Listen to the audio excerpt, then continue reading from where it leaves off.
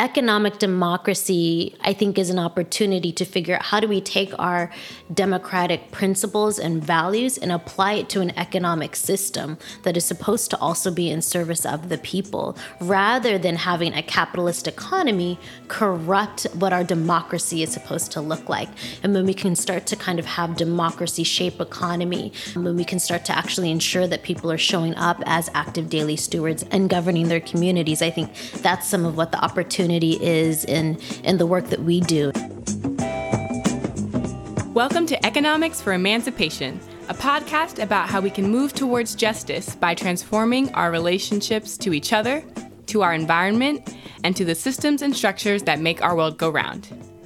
Each episode in this series features two guests in conversation with each other about the daily struggles, strategic considerations, and huge opportunities that come with the work of building a better world for all of us, with justice as our North Star. I am your host, Amethyst Carey, and I'm here to learn and listen with you. I'll be sharing context, definitions, and some of my reflections on the key themes raised by our brilliant guests. Themes like shared governance and economic democracy. And if you don't know what these terms mean, you're in the right place. We're here to figure them out together. Here's a few ways you can engage with us while listening. If you like what you hear in this episode, please rate us 5 stars on whatever platform you're using to listen and leave a review. Let us know what you think on Instagram and Twitter by using the tag #E4EPod, and that is 4 like the number. If social media isn't for you, or if you're just tired of it like me, you can share your thoughts by sending an email to podcast@economicdemocracy.us. And as always, all of this information and details about today's featured interviewees can be found in our show notes. Okay, let's get into it.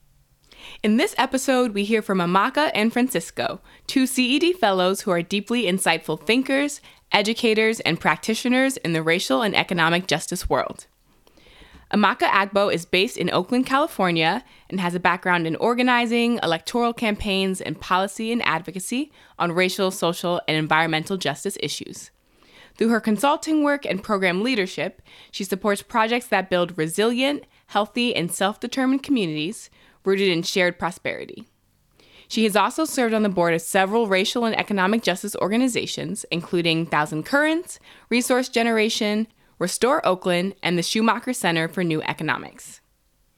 Francisco Perez is a solidarity economy activist and has worked as an economic development professional with frontline communities in Senegal, Sierra Leone, Venezuela, and the Dominican Republic.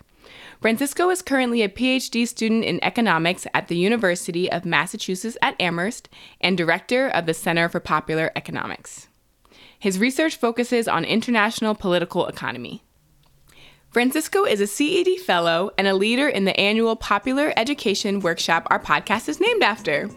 Check out the show notes for more info on Economics for Emancipation, the workshop, where you can learn more about the origins of capitalism and resistance to it through a social justice lens.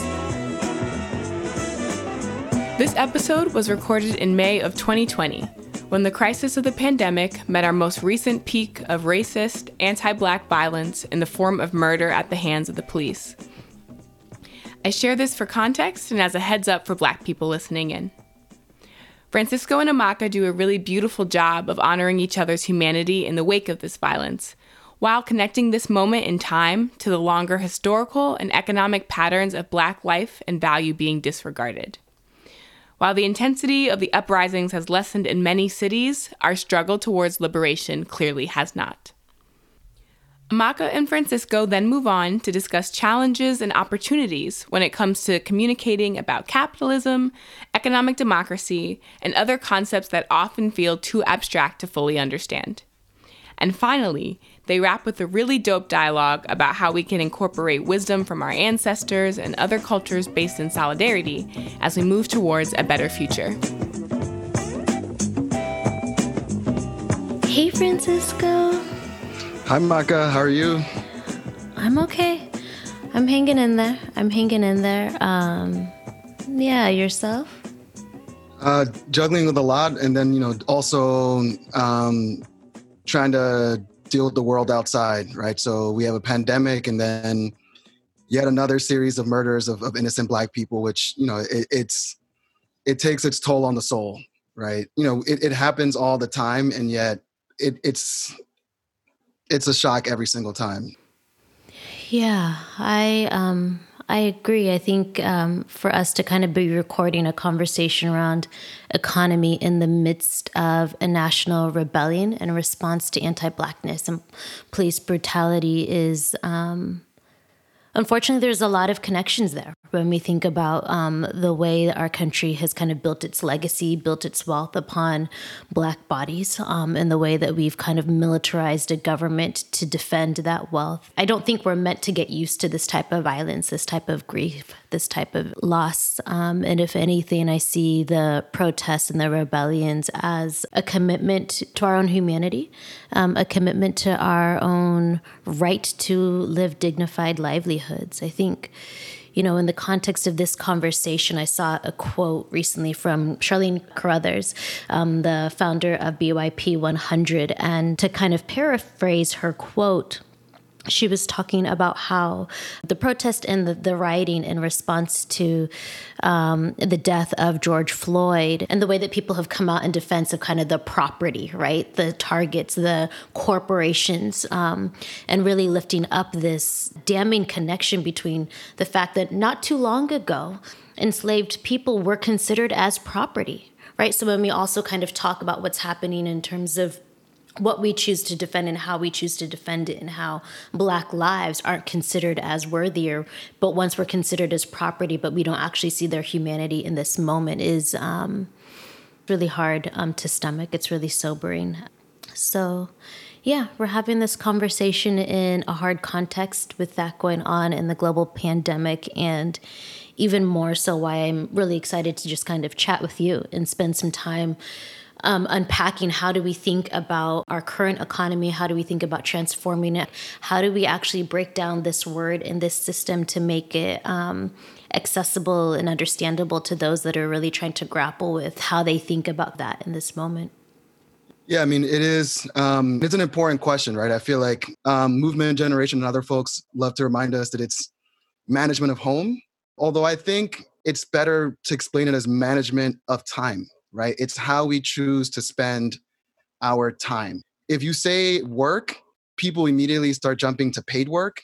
And we realize that there's a lot of unpaid work that we all have to do, right? And this is one of the things that this pandemic has laid bare, is like what is truly essential work in our society, right? We don't necessarily need hedge fund managers, but we do need farmers. We do need childcare workers. We do need, it really kind of lays bare what is truly necessary work. So I would say it's the work that we do, right? It's how we choose to organize our time. It's how we choose to organize, which means, kind of economics 101 often starts with this consumption leisure trade-off, right? So the first decision that the benevolent social planner has to make is how much time to spend working and how much time to spend not working, right? And I think there's a lot wrong with that paradigm. I mean, assuming the economy is one person, assumes away all the issues of distribution, who has and who doesn't. But I do think it actually is useful to think about just, you wake up in the morning, how are you going to spend your day, right? And for most of us, that means going to work in order to get the money that we need to pay for food, for shelter, for healthcare, to take care of our families, right? It's time use. And then from there, the flows of resources, right? So who works for how much, where, and what do they do with it? But I think at the end of the day, we're talking about people's work and people's time. Yeah. What I appreciate about what you lifted up is like the essential element of choice, right? The ability to have choice and be able to exercise it. And for me, one of the ways I kind of unpack the economy, meaning the management of home piece, is what does it mean to actually be able to live a life with dignity? And so when I personally think about the management of home, like I'm no longer thinking about GDP, dollars and cents, import taxes. I'm actually thinking about my family. I'm thinking about our Nigerian cultures and traditions. I'm thinking about what it means to blend those culture and tradition with my partner who's Japanese. And, a lot of when I think about managing my home, it like you said, right, it's less about the paid work and more about the livelihood that I get to live and the quality of that livelihood, but so much around what is what is critical to even be able to make that happen is the ability to have choice, right? And choice comes down to what are the inputs, right? What are the things that you're able to bring into your home, into your quality of life, that you're then able to make something out of it. And so I think this is where we also start to see some of the pieces around economy, looking at the distribution of resources, start to blend and integrate with government, right? The question of the who is making those decisions is starting to really then shape the flow of those goods and services. Yes. So there's a few things you've said that I wanted to pick up on. One, I think part of what we're talking about is there's small, narrow definitions of economy and governance, right? Economy being kind of the formal economy, or like the stock market, the stuff that you see, numbers, stuff that's usually reported in the business press, and then a much more expansive view of the economy as how we organize our time, how we determine who gets what, right? Like who has and who doesn't, right? Which is why, to me, like economy is everything. The same way that governance can kind of be reduced to what's the best kind of property tax system, right? These sort of technocratic delusions, I would call them, right? Like the idea that there's somehow one hack or trick that would make this stuff work, where it's like, no, really, it's a political struggle. Governance is about who sets the rules and norms, right? And the two are obviously linked. Who sets the rules and norms are probably going to be the people who have the stuff, and the people who don't set the rules and norms are probably going to be the people who don't have the stuff. Yeah. And for me, I think it's really helpful to kind of unpack governance and government, because I think we far too often conflate the two. And there's a way that we conflate the two where we actually give up our power, right? We assume that government is the only thing, the only entity that can enact certain policies to bring about justice, equity, to like transform systems. And so for me, I tried to think of governance as something that is active. Governance is something that is a process that requires us to be showing up and being active daily stewards of our communities. And so much of how we're taught, right? If we, kind of going back to our high school government classes, so much of what we're taught about governance is about turning out to vote. Governance is beyond voting in elections. Governance is rooted in our relationships and our way of being with each other and coming together to actively take care of one another. And we do actually have places of agency, and there are ways that we can start to really reshape governance for something that actually directly serves us. In addition to, I always believe that we should engage in electoral politics, and I did that work for a number of years, and still get engaged in elections. And I think that we do ourselves a disservice when we kind of relinquish all of the power to government actors and assume that they will do things that are in accordance and support of communities when we know that they won't. And I feel like when it comes to governance, so similar to how people would define the concept of hegemony, which in layman's terms just means common sense, right? So it's the idea that there's more to kind of the way we're socialized, the way to our society than just the government, right? We also learn society's rules through schools, through, youth groups, right? So it's not simply the government tells us what to do. Like there's all kinds of other institutions, the family, like I said, the church, that also inform what we think of as common sense. And, for example, it's common sense in our society that I can own your home, and that if you don't pay me, I can kick you out, right? In lots of other societies, that is not common sense, or wasn't for a very, very long time, right? But in our society, it's perfectly acceptable to say, hey, this person didn't pay my rent, therefore I kick them out. No, I mean, I think that example like really sums it up. There's assumptions that are baked into how we engage as a society, right? There's an assumption that capitalism is just the system that we have to continue to engage because it's what it has always been and what it will always will be. And the ability for folks to actually visibilize and understand how it's actual people and actors that are controlling that system, that are making it to function in a particular way that privileges some and hurts others, I think is important. And even as we kind of talk about economy, oftentimes it's assumed that we're talking about capitalism specifically. And so given the work that you do facilitating and training people and educating them around economy and capitalism, what have you found to be some of the most effective tools and ways for folks to understand these systems and how to engage and confront them?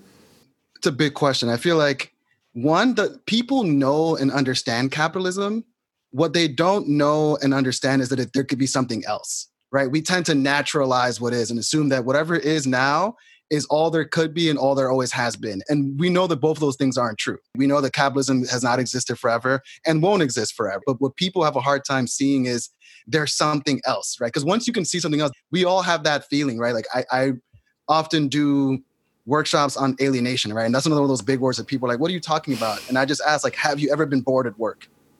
Yep. Or have you ever felt like, do you ever feel like you want to be lazy at work, right? And it's like, why? Where does that feeling come from, right? So, what I find in terms of tools is these kinds of questions help, right? These kinds of questions that just help people identify that feeling, put a name to it. And then really we try to make things that are one, like based on people's lives that speak to their experiences. Because I feel like, we all know the economy, right? We all work, we all pay bills, we all buy and sell things. And then the other thing is we try to illustrate these things in a sort of show, not tell way, right? So one of the tactics I try to use a lot, maybe even too much, is we use a lot of theater and role plays, right? So for example, we talk about monetary and fiscal policy by having people play the different actors in this sort of drama, right? So we have a group of workers, we have a group of capitalists, we have commercial banks, and we'll often name them. So it'll be Bank of America or Washington Mutual. We have the US Treasury and Congress, and then we have the Federal Reserve, right? And we'll have people impersonate them, right? And get up. And so you can see who is doing what. And that helps people at least somewhat to understand what the connections are. Because otherwise, if you give people an article and just say, what is this new emergency lending facility the Fed has created?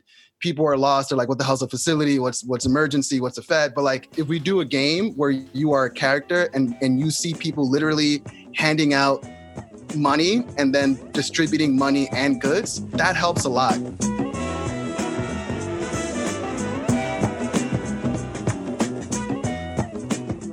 Wow. There was so much good stuff in this first bit. I want to lift up Francisco's note about economy being management of time, and how Amaka seamlessly layers in the concept of choice into that definition. How do we as people get to spend our time, or have to spend our time, in order to survive in this world? And who gets to have choice or agency and dignity in the way that time is spent? That's a framework for understanding the economy that I think many more people can see themselves in. And it makes it clear to me why the economic sphere is such an important place to intervene if we want to improve the quality of life of everyday people. I also really appreciated Amaka's point about governance being an active practice, which we'll revisit later on in this episode. In this next segment, Amaka and Francisco share their take on economic democracy and discuss where democracy does and doesn't show up in their daily lives.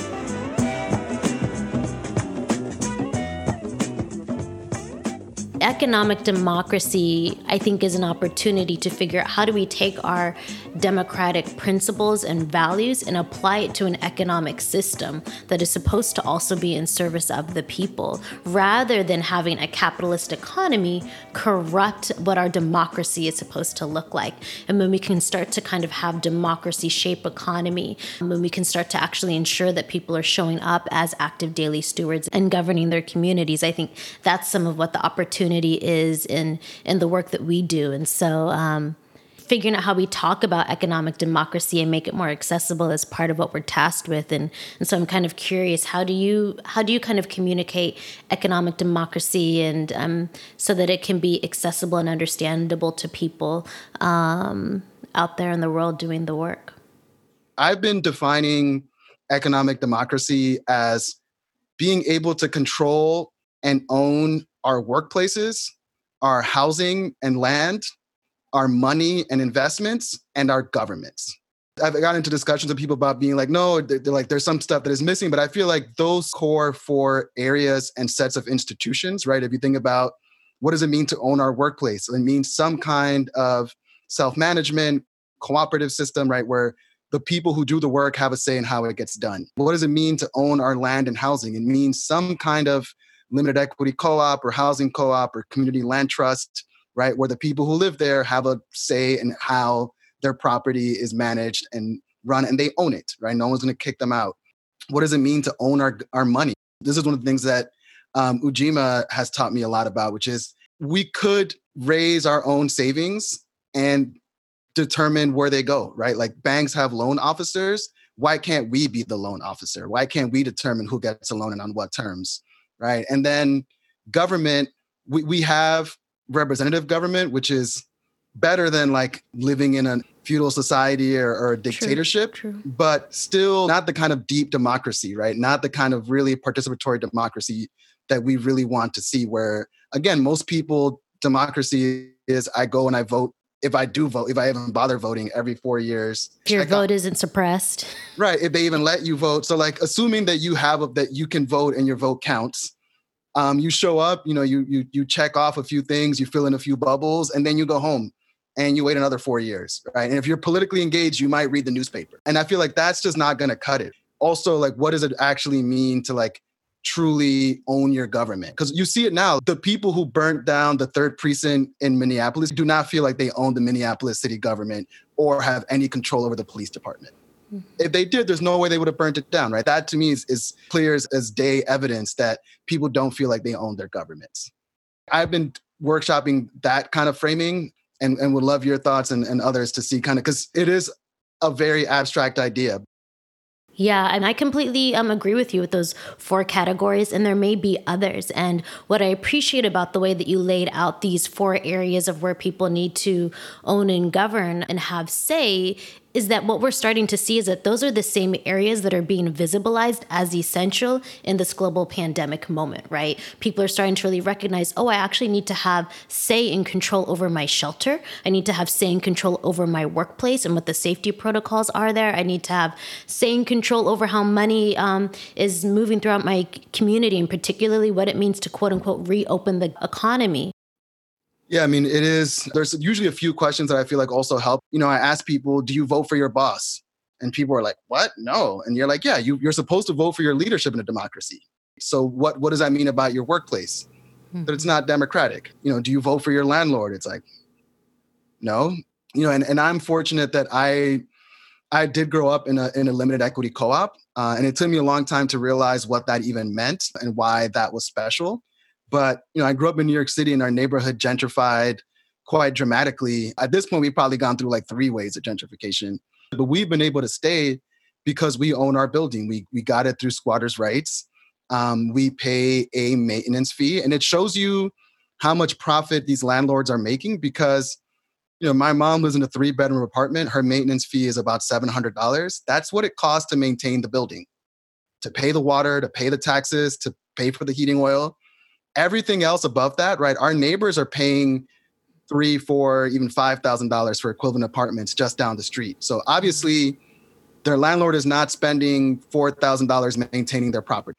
But we also didn't practice democracy, right? So we had an elected board, but people still thought of themselves as tenants and still thought of themselves as paying rent. And we had one person in place who basically ran the building quite corruptly, was able to give affordable apartments to their family and friends because we didn't practice, right? So it shows you that like even having the kind of perfect organizational form, while way better than having a shitty organizational form because we have permanently affordable housing in one of the nicest parts of Manhattan, it isn't enough, right? Just to have a democracy on paper isn't enough. Yeah. People have to actually breathe life into it. Yeah. And I think that's the next challenge for us.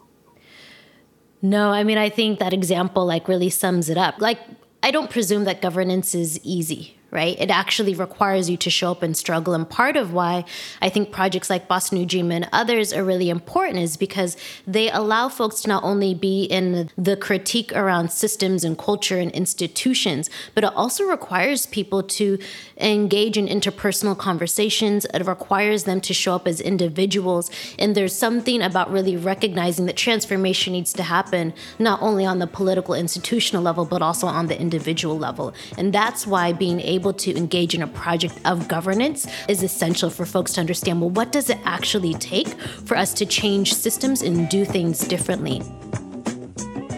A lesson that shows up here in this episode so clearly and throughout the series is everything becomes more real in practice. Again, this theme of being hands-on, leading to a greater understanding and personal transformation is present in Amaka's point about being involved in a project of governance. I also love the way Francisco prompted these questions about the lack of democracy in our everyday lives. specifically the lack of democracy in the areas of our lives that play an essential role in determining our ability to thrive: work, shelter, money and investments, and our government. So listeners, I'm curious, how has the pandemic affected your sense of your own power? As a family member, as a worker, as a neighbor, and as a human being? Where do you experience democracy or not? Let us know at podcast@economicdemocracy.us. In our next segment, Amaka shares some background on her approach to racial and economic justice and why she describes her work as restorative economics. She touches on why we need multiple strategies to engage as many people as possible in change-making, and how she sees economic democracy fitting into the many frameworks for changing our economy and society for the better. To provide some context around my work on restorative economics and how I got to use that terminology, I come from a social racial justice organizing background.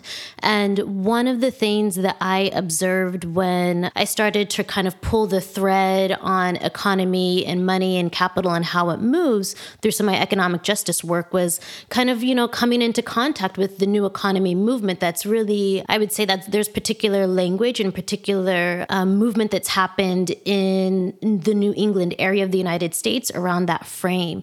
And what I started to observe being in those spaces is that those spaces, unfortunately, while we were kind of talking about economic justice, it was the people that continued to have kind of the leisure time, the flexible capital, and the risk tolerance that were shaping those conversations, that were benefiting off of this frame around new economy, shareable economy. And I found those spaces to continue to have sexist and racist undertones. And so as a Black woman, it was really clear to me that this didn't actually feel like a movement or a space where I felt seen and respected and heard. And we were also starting to engage in a conversation around creating a more equitable economy that was replicating a lot of the same systems of hurt and harm that so many of us have been organizing against in some of our other social justice spaces. And so for me, restorative economics puts a very specific racial justice lens on the work around creating a more equitable economy. And I don't think that we can presume to not talk about race when we're talking about economy, given the history of our country, right? Given the history of enslaved bodies being the thing that has kind of created the United States as the imperial superpower that it is, given the genocide and stolen land from indigenous communities.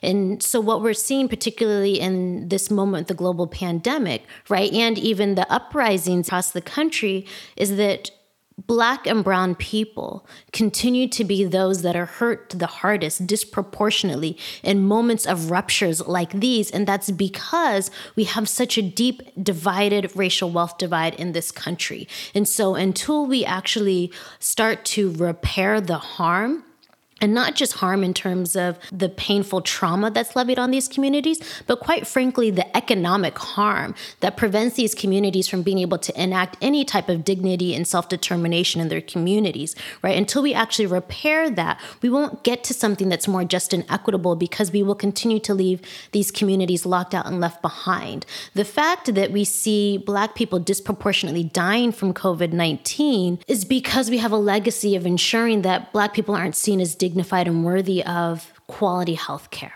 And so restorative economics for me is really an opportunity to put our work in a historical cultural context of what we're trying to create more equitably going forward. And that I think we need to continue to kind of come back to who should we be investing in, right? Black and brown and indigenous communities. How should we be investing in them? Ensuring that we're providing non-extractive capital, ensuring that we're providing the financial, non-financial resources that they need. And then what are we investing in? Being able to invest in projects like Boston Ujima, being able to invest in projects like the historic Claiborne Temple and so many others across the country, where we're starting to see people that are enacting models that are really focused on creating shared prosperity, community wealth, as opposed to something that continues to prop up individual riches. And, this other piece around how does restorative economics kind of prop up against some of the other frames around new economy and economic democracy, I actually do see them as distinct. I have always envisioned economic democracy as kind of the light, the horizon that we're walking towards. I'm not totally sure what that final structure or system looks like, but I see restorative economics as the pathway towards getting there.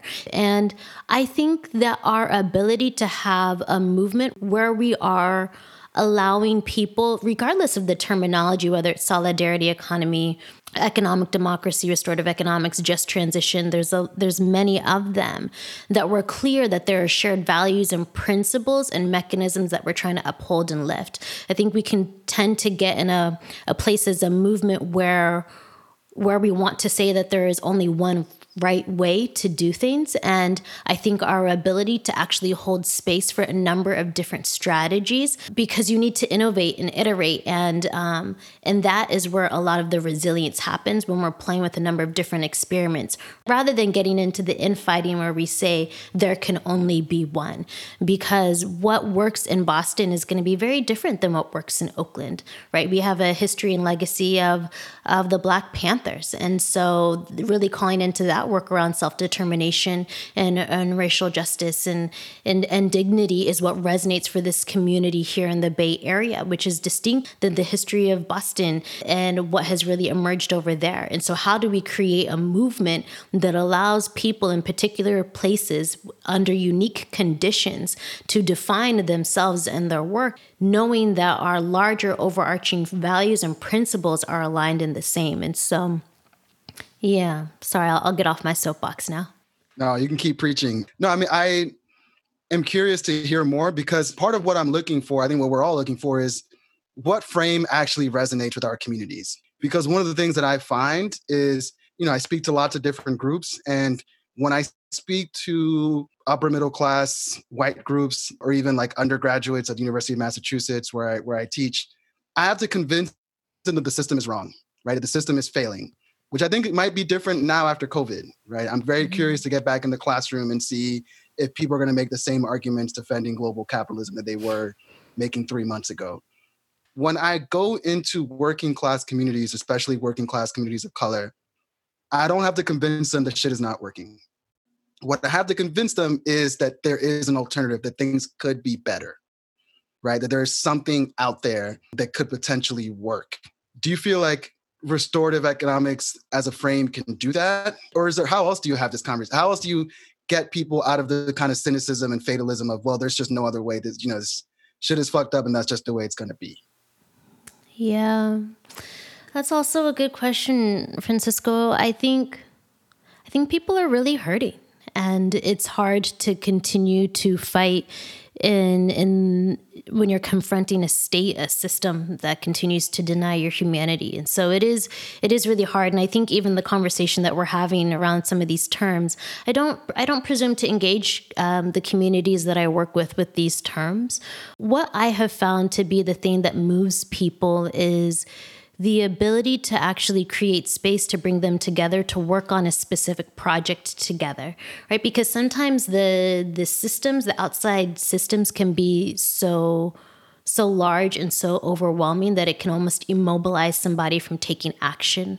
And I think what we've also seen, as those of us that are students of histories, is that people, when they come together, the people can win and self-organize to really figure out, well, how can they go a little bit farther? What's possible? And one of the things that I really enjoy about the work that I get to do is I get to support people in thinking through the technical aspects of their project, right? Sometimes people can get into a place where we're feeling like there's no capital, like they can't access the capital to actually acquire the building, or they can't find the values aligned legal assistance to figure out how to structure their limited equity cooperative or whatever it may be. And so really inviting community to hold their vision and then help them think through how to apply their vision into the technical aspects of their projects. And that has been some of the breakthroughs that I've seen in terms of what it means for everyday working class people to be able to engage in some of this work. But then the other thing that always just kind of sits with me is that when you're struggling to pay your rent, when you're struggling to put food on the table, to get dignified work, it's really hard to engage in movement.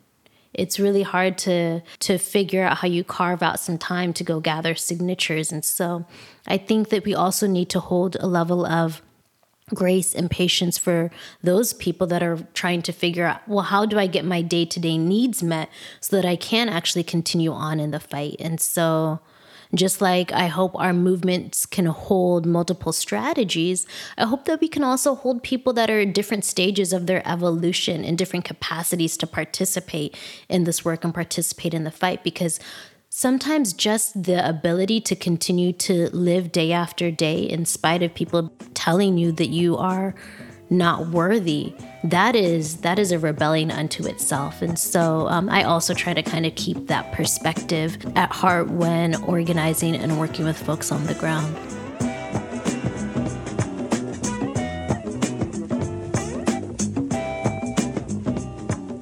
One of the questions that comes up often when I talk to people about economic democracy, especially among people of color and immigrants, is this sounds like what my people have been doing for eons. How is this any different from what, the folks in my village or in my community did until the European colonialists arrived? Yeah, I appreciate you asking this question, and I'll take it back to as another reason why I've kind of decided to engage with my work through the frame of restorative economics. It's because it requires us to acknowledge other cultures and other traditions. And so when we think about rooting our desire or our move towards economic democracy through a lens of reparations, through a lens of re-indigenizing, it really requires us to kind of move away from this notion of Western imperialism where we're always creating something new, where we're always innovating and it's like the next big thing, and rather being able to recognize and honor the wisdom and culture of other traditions that we are now calling forth in this new context. And so for me, this question around like, isn't this the thing that we've always been doing before, feels really important to lift up, because I think not only do we have an opportunity to learn from past cultures and traditions, but we have an opportunity to then apply them with a deeper analysis and more context around the systems that are designed to hurt and harm us. And so one of the systems I really look towards is my parents. I'm Nigerian. My parents are from Enugu State, and on my dad's side of the family, actually both sides of the family, we have a patrilineal land stewardship model. And so in my dad's village, everybody next door, down the pathway, across the way from us are relatives, cousins, distant descendants from long ago.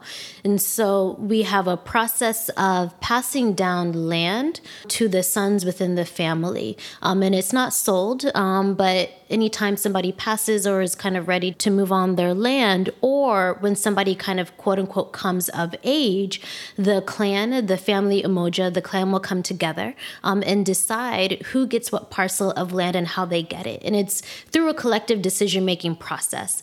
And I think one of the places in which I've kind of struggled with that land stewardship model is that while it's not engaging in land in a speculative way, it is not actually inviting women to that conversation and women to also kind of have direct control over the land. And so, for example, I'm really fortunate. My brother, he's really clear that I'm older than him. And for him, he feels that like if anybody should kind of be quote unquote in line to potentially get land through this process, that I would be next in line. But because of the way the systems are set up, it would technically go to him as the first son. And so what has been really beautiful is being able to kind of engage my dad in this process of really recognizing how while we don't want to uphold those patriarchal systems, that we do want to continue to do land stewardship. So me and my brother have kind of taken a process where him and we engage in things together collaboratively. We make decisions about how we kind of move money to our family's umoja, to our family's clan for the ongoing management of our collective land together. We have come to an agreement that if either one of us were to get land, most likely him, that it would be land knowing that it would be for the benefit of all of our siblings and not just him. And so those are the ways that we're starting to try to both honor and learn from the systems of how people have shared land in the past, but also not to continue to replicate systems of patriarchy and sexism. And I would say that like so many of West African culture and tradition is set up around really supporting the collective. So we even have a system of susus. Some of my dear sisters, Rufaro and Yasin, that live in the Bay Area with me, we came together and started to use the susu model to create a group we call Thrive Africa. And so each of us contribute on a monthly basis to a pot of money. And at the end of the year, we decide which African immigrant-based supporting organization we give the money to. Typically, susus are used so that everybody contributes, and then once a month or every period of time, one person within the susu actually gets the money, but we've decided to really use it as a mechanism to support other African immigrants in the United States. And so those are some of the ways that I'm seeing people take their cultures and their traditions and kind of apply it to how we actually addressed a lot of the economic inequality, particularly in the United States. And I think that there's just so much more to learn from. I'm always very fascinated in studying the Islamic tradition and principles around how money is used, right? And how you commit to giving and how you don't charge people interest and what that means when we talk about non-extractive finance. So I think we are so well situated to learn from so many of the things in the past that we actually haven't had access and information to before. And so that's an interesting place to just kind of study and sit with. Actually, as you were speaking, I was writing some things down because it's not perfect, but I often tell people what we're trying to do is remix those indigenous, those communal societies for the 21st century, which means more technology at a bigger scale in a global economy, minus the hierarchies where these are not perfect societies, right? There are often serious gender and other forms of hierarchy and inequality within these places. Because there's usually differences of caste or lineage. And then you would see, right, when they would get together and they, and like you said, and it was amazing to watch the communal land ownership process work itself out, where like, if someone had left the village to go work at a city, they would reapportion their land to someone who, anyone who was a male member of the village could get land. Although, of course, women also farm in these communities, right? But you would get land through your husband or father or brother, right? Some other man would have to kind of claim that land for you, even though for all intents and purposes, it was your land, you're the one working it. And I feel like, there's a lot of in what you said that resonates. Just as we are picking and choosing from this sort of Western capitalist legacy, we also go through the similar sorting process with our indigenous traditions of like, hey, I really like this communal land ownership part. I really like the village democracy part. This part about the older men get to say, are the only ones who get to speak, not such a big fan of, right? We can cut that part out. Yeah. And the last thing I'll offer is that on this piece, one of the things that people can be challenged by in this work is when we call for economic democracy, while we're still like defining the hard elements of it, we have a sense of the outline of it. But oftentimes it can be hard for people to walk towards that horizon when we actually don't know when it ends or what is at the end once we get there. And I'm reminded of the way that enslaved people would be able to chart a path to freedom in the North, even though they didn't necessarily know what they were encountering every step of the way. And the ability to be stayed on their eyes on freedom, right? And the ability to figure out how to share that information with each other through ways that weren't necessarily writing a map down, but ways that were literally looking at the stars, ways that were literally like being able to look at trees and rivers and to communicate how we get to freedom. And so I think our ability to conjure up as much of that will and that radical imagination that so many folks before us have used is part of what we get to lean into as we try to kind of move forward.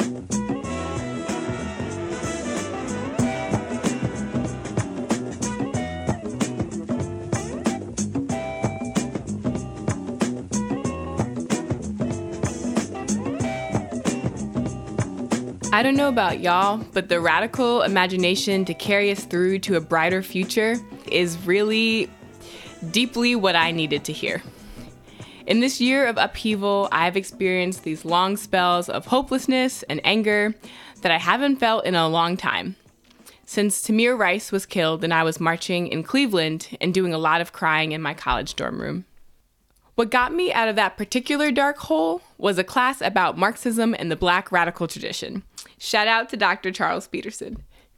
Learning that I could live into the values and ways of being in the world that I wanted to create right now, and that I had a long, long lineage of Black people I could learn from who had been doing the same, dreaming of a better world, trying things out, failing and learning and continuing to move forward.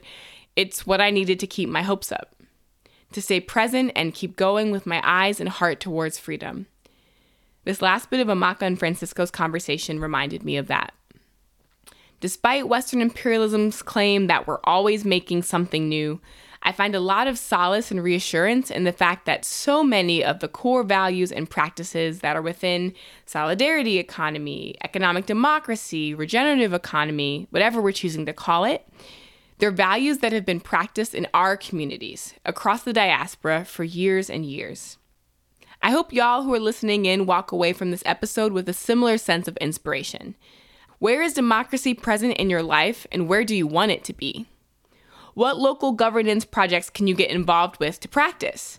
And where can you look in your own lineage and cultures to seek inspiration?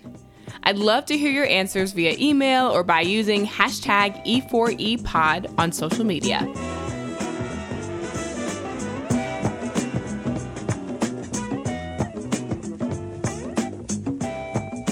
Economics for Emancipation is a project of the Center for Economic Democracy. This podcast is hosted by me, Amethyst Carey, and produced and edited by Libby Cohn with support from Liren Ma. Our sound is mixed by Michael Garth. This podcast features music from Masterpiece, who you can find linked in our show notes. The guests in this series are board members or fellows at the Center for Economic Democracy. To learn more about our work, visit us at www.economicdemocracy.us.